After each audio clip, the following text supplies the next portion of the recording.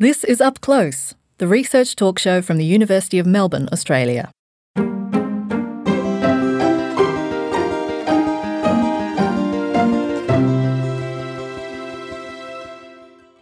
I'm Dr. Andy Horvath. Thanks for joining us. Today we bring you up close to investigations about our indoor air quality. Living in urban environments, we're often very conscious of pollutants outdoors, yet the indoor air environment can be a greater hazard to human health. Listeners may be familiar with the term sick building syndrome. It was coined a few decades ago. It's often used to describe unhealthy office workspaces. The combination of air conditioning ventilation systems, moulds, gases from chemicals used in building materials, office machinery and fabrics are increasingly under scrutiny. Meanwhile, in the home, consumer products like air fresheners as well as cleaning, laundry and personal care products all emit a range of what are known as volatile organic compounds, or VOCs. Some of these can cause harm to human health and indoor air quality, yet the ingredients are not often disclosed to the public. This is something civil and environmental engineer Anne Steinemann, our guest today on Up Close, would like to see change. Anne is an internationally recognised expert on environmental pollutants, who's also found that current consumer products marketed as green, all-natural, non-toxic or organic were not significantly different from conventional products when it comes to hazardous VOCs. Anne is now Professor of Civil Engineering and the Chair of Sustainable Cities in the Department of Infrastructure and Engineering, University of Melbourne. Welcome to Up Close, Anne. Thank you so much, Andy. Now, Anne, what does indoor air quality actually refer to, and why should we be concerned about it? Indoor air quality refers to the health of our indoor air environment. It's very interesting because we tend to think that most of our exposure to pollutants occurs outdoors, but in fact, more than 90% of our exposure to pollutants that affect our health and productivity and well-being occur in our indoor environments, which can include our homes, schools, offices, as well as transportation. So what makes this so-called sick building sick?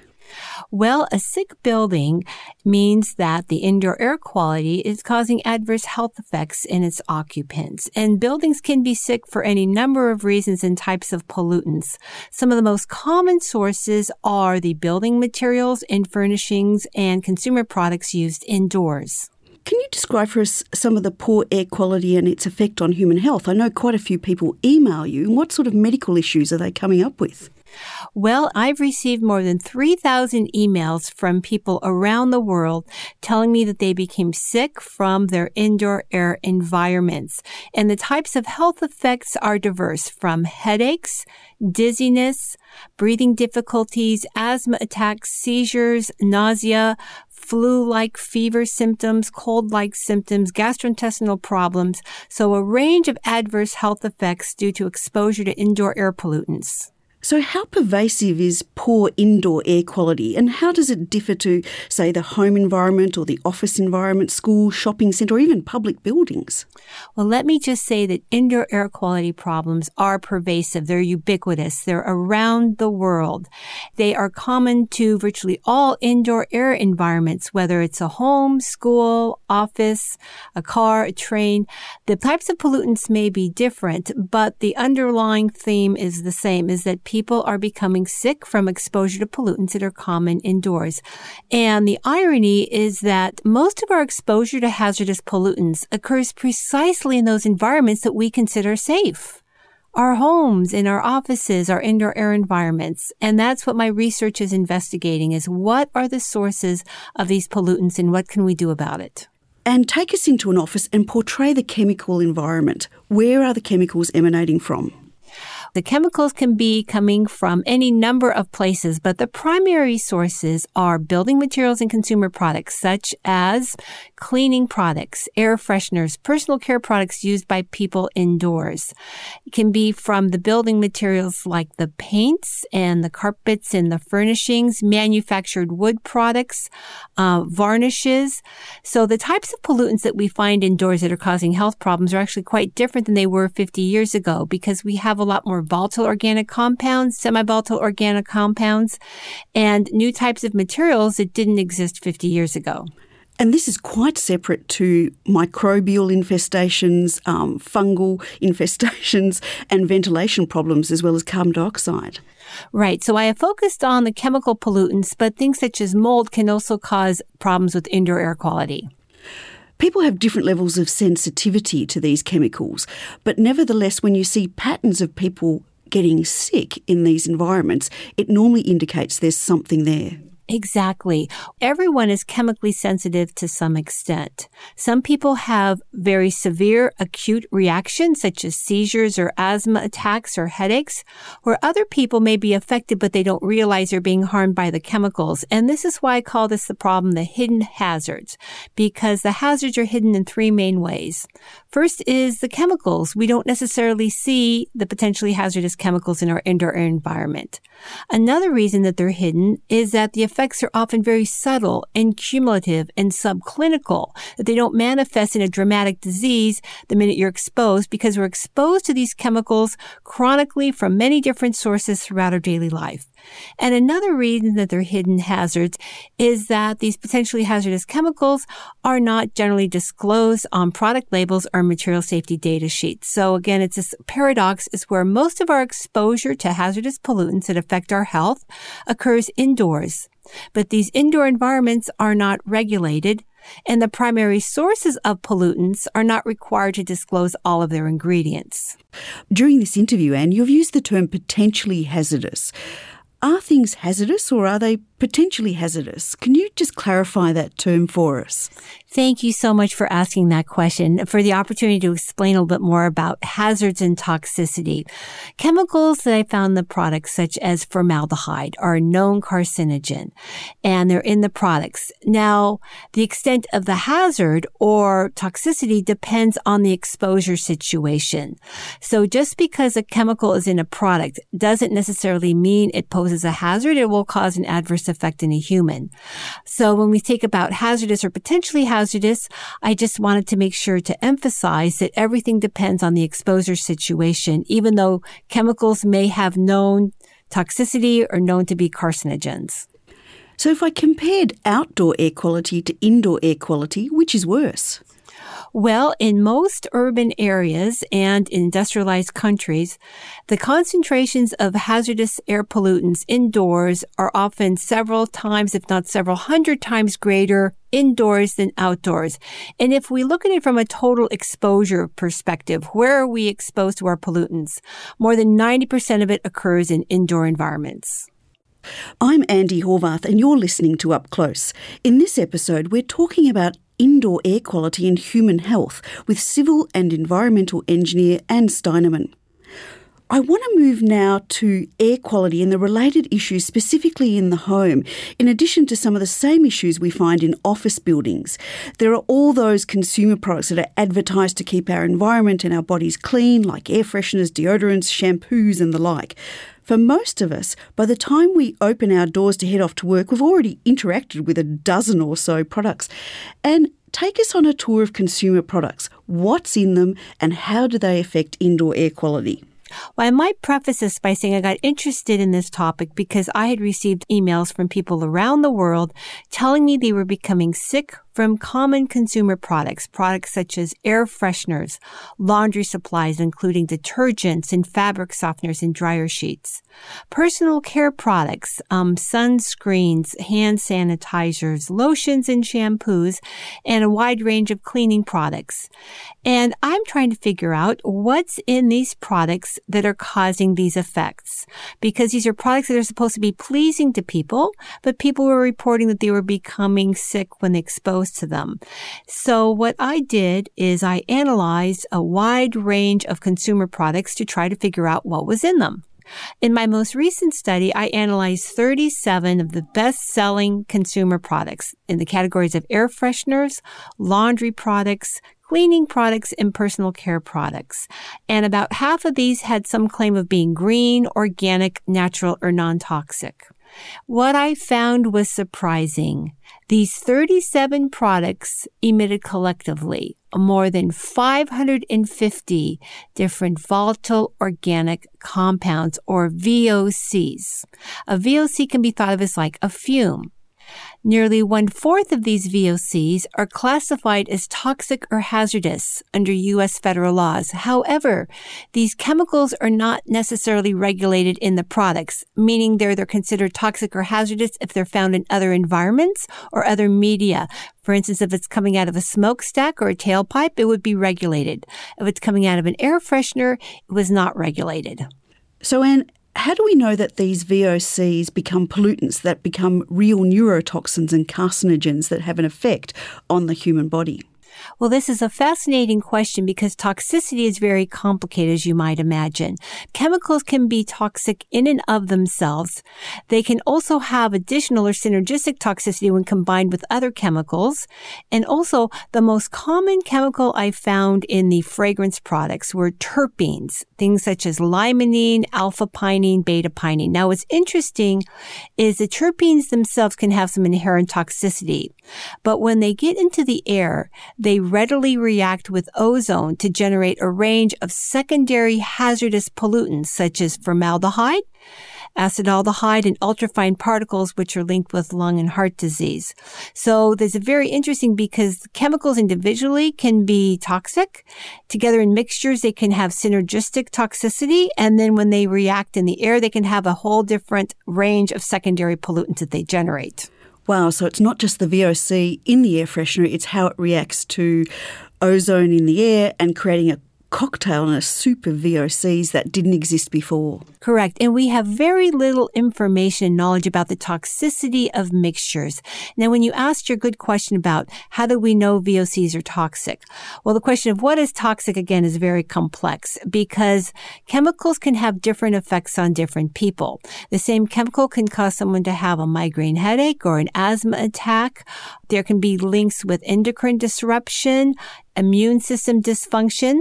So any chemical or mixture of chemicals can have a range of different effects in different people. And then some individuals are more susceptible to chemical exposures as well.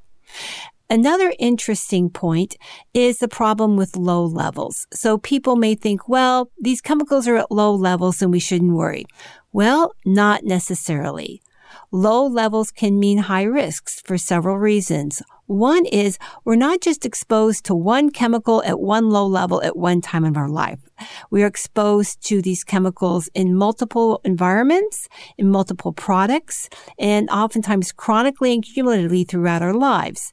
And so if we can think of like cigarette smoking, people who smoke a couple of packs of cigarettes a day for their life, it ends up in disease. So we have to think about the cumulative effects of chronic exposure to these chemicals. Another problem is that these chemicals are not in isolation. They're in mixture with other chemicals, and we have very little information on how these mixtures of chemicals can ultimately harm human health. There's another issue too, and that's that some of these chemicals have non-monotonic dose-response relationships, which means lower levels can actually have a more hazardous effect on human health. Things such as endocrine disrupting chemicals can be hazardous at very low levels. And there's a final point too, is that people have adverse reactions when exposed to small amounts of these products. So instead of asking the question, well, these chemicals are at low levels, people shouldn't be having effects, I look at it the other way, that we have significant and substantial scientific evidence that people have adverse health effects when exposed to these products and these mixtures of chemicals. So what's in the products and what are the mixtures of chemicals and what are the exposure situations that are causing people to have these adverse health effects? And tell me about products that are labelled non-toxic or organic and green. Are they any better? Well, I'm glad you asked that question because that was the real focus of my study, this most recent one. When I analyzed 37 products, about half of them made some claim of being green, organic, all natural, non-toxic, or with essential oils. Now, what I found was that First of all products emitted potentially hazardous chemicals. There wasn't a single product that didn't. But another more striking point is there was not any significant difference in the potentially hazardous chemicals emitted from the fragrance products that were regular versus the fragrance products that claimed to be green, organic, natural, or with essential oils. So basically, if it had a fragrance in it, it emitted potentially hazardous chemicals. What about aromatherapy products? There have been numerous studies that have analyzed aromatherapy products and found that essential oils can emit potentially hazardous chemicals such as benzene and toluene, which are known carcinogens. Also, from the epidemiological studies that I've conducted, that people do report adverse health effects when exposed to these products. So again, I would caution people is just because something says aromatherapy or essential oils, it doesn't mean that it doesn't emit potentially hazardous chemicals. I'm Andy Horvath and our guest today is engineering professor Anne Steinemann. We're talking about environmental pollutants in consumer products and the problem of indoor air quality right here on Up Close. Anne, is stricter regulation of indoor air quality the key? There is widespread recognition among government agencies that indoor air quality is a major problem. It's a major unaddressed health risk. In fact, there have been studies indicating that indoor air quality is now the number one global environmental health risk. And in Australia, there's been a report citing that it leads to more than $12 billion annually in lost worker health and productivity. And the statistics are similar around the world. So there is recognition that it's a problem, that it's an unaddressed health risk. But right now, there are no major regulations addressing indoor air quality or even programs to monitor indoor air quality in Australia or in other major countries. So that's, again, the paradox. Even though there may be some laws to address worker health in certain occupational environments, but in general, our indoor environments are essentially unmonitored and unregulated, yet it's a primary health risk. All that said, there have been some voluntary movements to try and improve indoor air quality. An example of this are the fragrance-free policies, which are sweeping the countries around the world. The recognition that reducing or avoiding exposure to fragrance can help those who are both sensitive to fragrance chemicals, as well as help the general worker population. I imagine some individuals need to avoid the perfume department in department stores. Yes, fragrance is a term that really refers to a combination of several dozen to several hundred chemicals. Most of these chemicals are synthetic. Even fragrances called natural fragrances nonetheless have synthetic chemicals. So a fragrance is not just one chemical. It's a very complex mixture of chemicals, and it's often added to products, added to our consumer products, our shampoos, our soaps, our cleaning products, our detergents. So, and if we got the labelling right, we could create new markets for better consumer products. Well, this is what's so interesting. For foods, all ingredients are required to be disclosed, except for certain things such as flavors, which are very similar to fragrances. However, for general consumer products such as air fresheners, cleaning products, laundry products, those products do not need to disclose all ingredients. And there is no law anywhere in the world that requires a disclosure of all ingredients in a chemical mixture called fragrance. Now, for the class of products like personal care products in cosmetics, they do need to disclose their ingredients, but they again can just say the term fragrance rather than disclosing the ingredients in the fragrance. I've noticed some building ratings around the country, and this tends to refer to how green they are in terms of how energy efficient they are, but they haven't addressed indoor air quality, have they? Well, not necessarily. Some of these green building programs do have sections that provide credits for indoor air quality, but they tend to be a very small part of the overall program. The focus on green buildings has traditionally been on energy efficiency. Now, what's interesting is that very energy efficient and tight buildings can concentrate the indoor air pollutants. So there's been kind of this trade-off between energy efficiency and indoor air quality. quality. However, there's a trend now in green building to recognize the importance of health. So healthy buildings has now become like the new green buildings because companies and public agencies and the occupants of the buildings themselves are realizing the benefits of having healthy indoor air quality because it leads to improved worker health and productivity, reduced healthcare costs. It makes economic sense. Absolutely. How can we spur greater public awareness of the issues? First of all, by programs such as this, where you can have researchers speaking about what they have found in their research. Because even though I consider it's an epidemic, there are buildings around the world that have indoor air quality problems. In fact, it's hard to find a building that doesn't have some sort of indoor air quality problem. But the public is now just gaining awareness of it. So it's really three parts of this. And one is the public, another is government agencies, and another is the industries and the manufacturers. And with greater public awareness, when they become aware of the links between exposure to pollutants and health effects, and then also what they can do to improve their indoor air environments, then I think that will bring around more attention by government agencies, more regulations, and then the industry may start to reformulate products to make them acceptable to greater numbers of consumers. What can I do as an individual? For example, do indoor plants actually work? This is a great question because the good news is that there are things that we can do as individuals to improve our indoor air environment. And there has been significant research done on plants and the ways that they can improve indoor air quality. But thinking about consumer products, people ask me, well, what should we use? Given that you've tested all these consumer products and they all emit potentially hazardous chemicals, what can we do?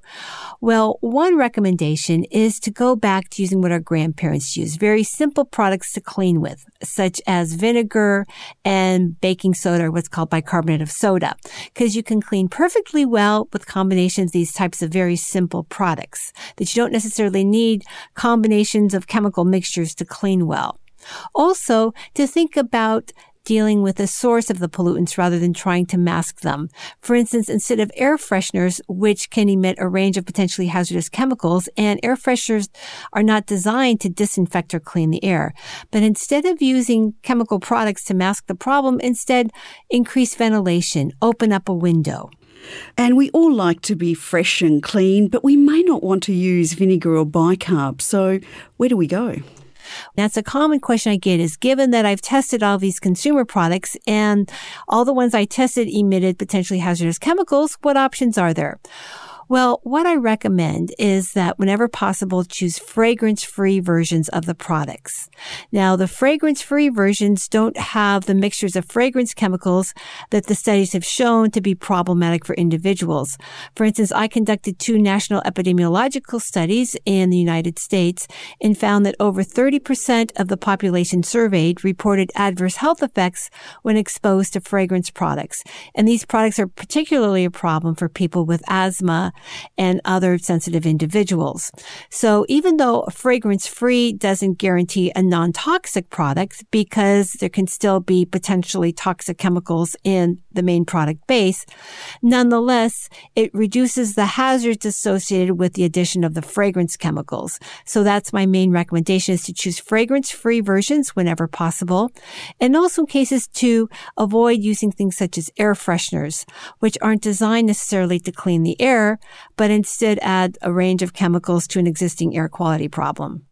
And a lot of people wear fragrances, but there are a lot of people who are very sensitive, like asthmatics. Can you comment on that? That's one of the most common things I hear from people around the world, is that they have adverse health effects due to other people wearing fragrance, using fragrance products, cleaning with fragrance products, using air fresheners, even washing their clothes in scented laundry detergents and dryer sheets. So it's a problem that I've coined called second-hand scents, referring to the adverse health effects caused by one person's wearing a fragrance product on other people. Now, I've done several epidemiological studies of the links between exposure to fragrance products and asthma. And what I found is that fragrance products are a primary trigger of asthma attacks. I found that air fresheners triggered asthma attacks in 40% of asthmatics, and scented laundry products triggered attacks in 20% of asthmatics. That's extraordinary. Yes. In fact, it's a problem for people in the workplace who have asthma because they often have to go home. They can't go to work. They love their jobs, but they can't be in the office because of the use of scented products. So a typical scenario is, in fact, I'm dealing with a case right now, is that there's two asthmatic women in a workplace here, and they're unable to be in the office because of the use of scented products in the workplace. Now, they love their jobs. They want to be there, but every time they go into work, they get sick. So they have told their supervisors about the problematic products, such as air fresheners. The supervisors look at the labels of the air fresheners, and it says things such as organic perfume and essential oils. And then the supervisors say, well, look at these air fresheners. They're perfectly safe. They just have these very, simple sounding ingredients. But what people don't realize, and this is what my studies revealed, is that these products don't disclose their ingredients. So in my studies, fewer than 3% of any ingredients were disclosed. And also claims such as green, organic, all natural essential oils are very misleading and essentially meaningless because there are no regulation of these terms on consumer products. I should say that when it concerns foods, certified organic means something when it concerns food. There are very strict regulations for certified organic. But oftentimes consumer products and even some food products may toss around the term organic, green, natural, non-toxic in hopes perhaps to increase sales. But what my studies have found is that chemically, there's no real significant difference between these products and the other ones in that all of the products emitted potentially hazardous chemicals. And thanks for being our guest here on Up Close. Thank you so much, Andy. We've been speaking about indoor air quality and consumer product emissions with environmental pollutants expert Anne Steinemann. She's Professor of Civil Engineering and the Chair of Sustainable Cities in the Department of Infrastructure and Engineering at the University of Melbourne. You'll find a full transcript and more info on this and all of our episodes on the Up Close website. Up Close is a production of the University of Melbourne, Australia. This episode was recorded on the 23rd of April 2015. Producer was Eric Van Bemmel, audio engineering by Gavin Neighbour. Up Close was created by Eric Van Bemmel and Kelvin Parham. I'm Dr. Andy. Cheers.